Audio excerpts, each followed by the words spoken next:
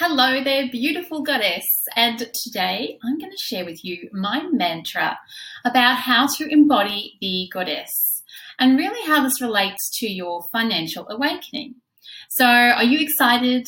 I am about to reveal to you how you can tap into the energy of the fierce financial goddess and shift from petrified and hiding in shame to truly standing in your power.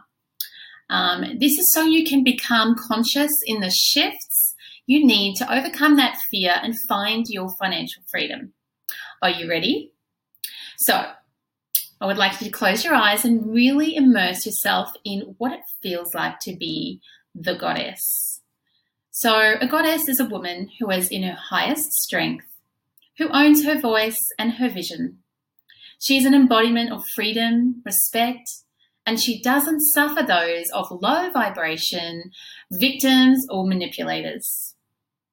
The goddess is open to receiving and is comfortable speaking her truth without second guessing or any injection of compassion, with an injection of compassion and love. She stands in command and also voices the things that need to be heard.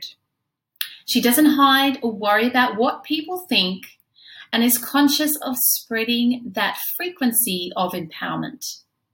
She leads with her intuition and stands fully in her unique special powers. So you've just committed yourself to truly immersing in this powerful resonance of the goddess. And I want you to really feel how this has compelled you to think differently. What physical reactions have you had?